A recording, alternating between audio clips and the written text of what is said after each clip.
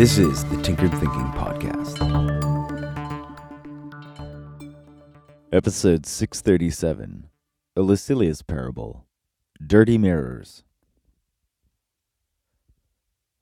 The little boy knelt to his sandal, too big for him, and the leather, now old, cracked, long baked beneath his feet from the hot sand.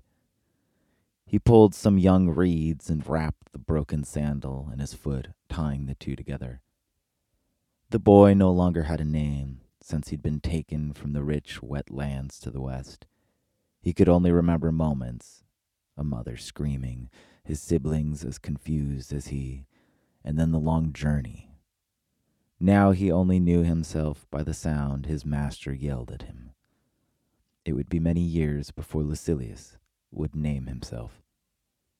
The little boy stood, wagged and stamped his foot to make sure the leather sole would stay, and then continued on his way. He arrived back at the merchant tent where his master was rapidly pressing a dried and pointed reed into a tablet of soft clay. But when the man saw Lucilius, he yelled, making the boy startle and cower. The man took a stiff leather stalk and struck the boy's bare back. Then he pointed at the copper mirrors and threw a cotton rag at the boy. Lucilius took the rag and went to the copper mirrors his master had pointed at. He looked up from the clump of cotton and saw his own big eyes rounded down by the feeling of tears held back. He saw his own little mouth in the mirror quiver, and then he squeezed his eyes shut to keep himself from seeing it. He looked away, down the busy market street that led to the giant blocked building, radiant in the sun, the ramps cutting such long, straight lines against the smooth wall of the building.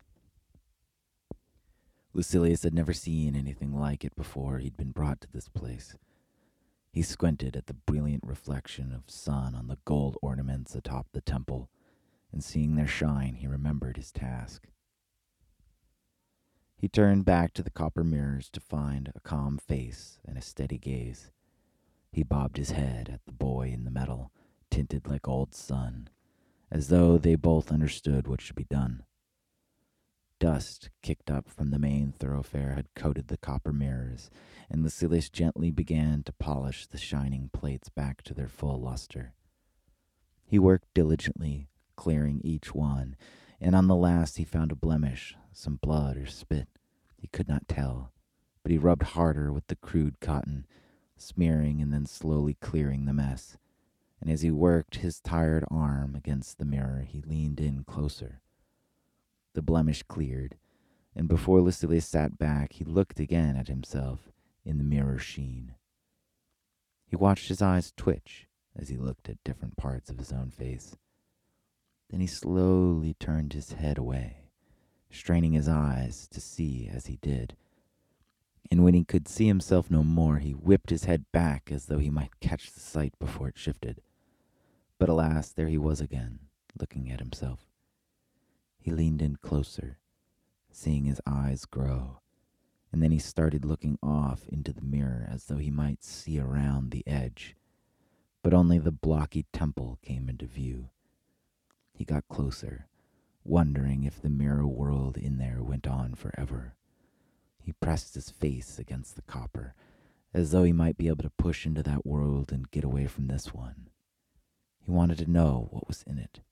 Surely it wasn't what was behind this plate of copper. There was something else in there, and he might be able to get at it if he could only somehow get past that image of himself pushing back with his cheek. His master yelled his new name again, and Lucilius jolted, trying to turn to see where the man was as the leather stalk landed again on his sore back. The man hit the boy over and over, as the boy held on to the plate of copper, terrified of letting go, knowing the mirror would get dirty again if it fell.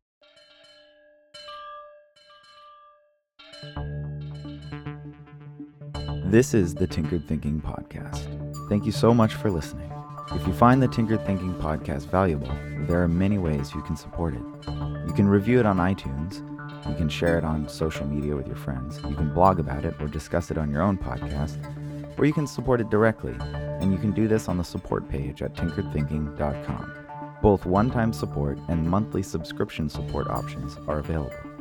Thank you for your support of the show.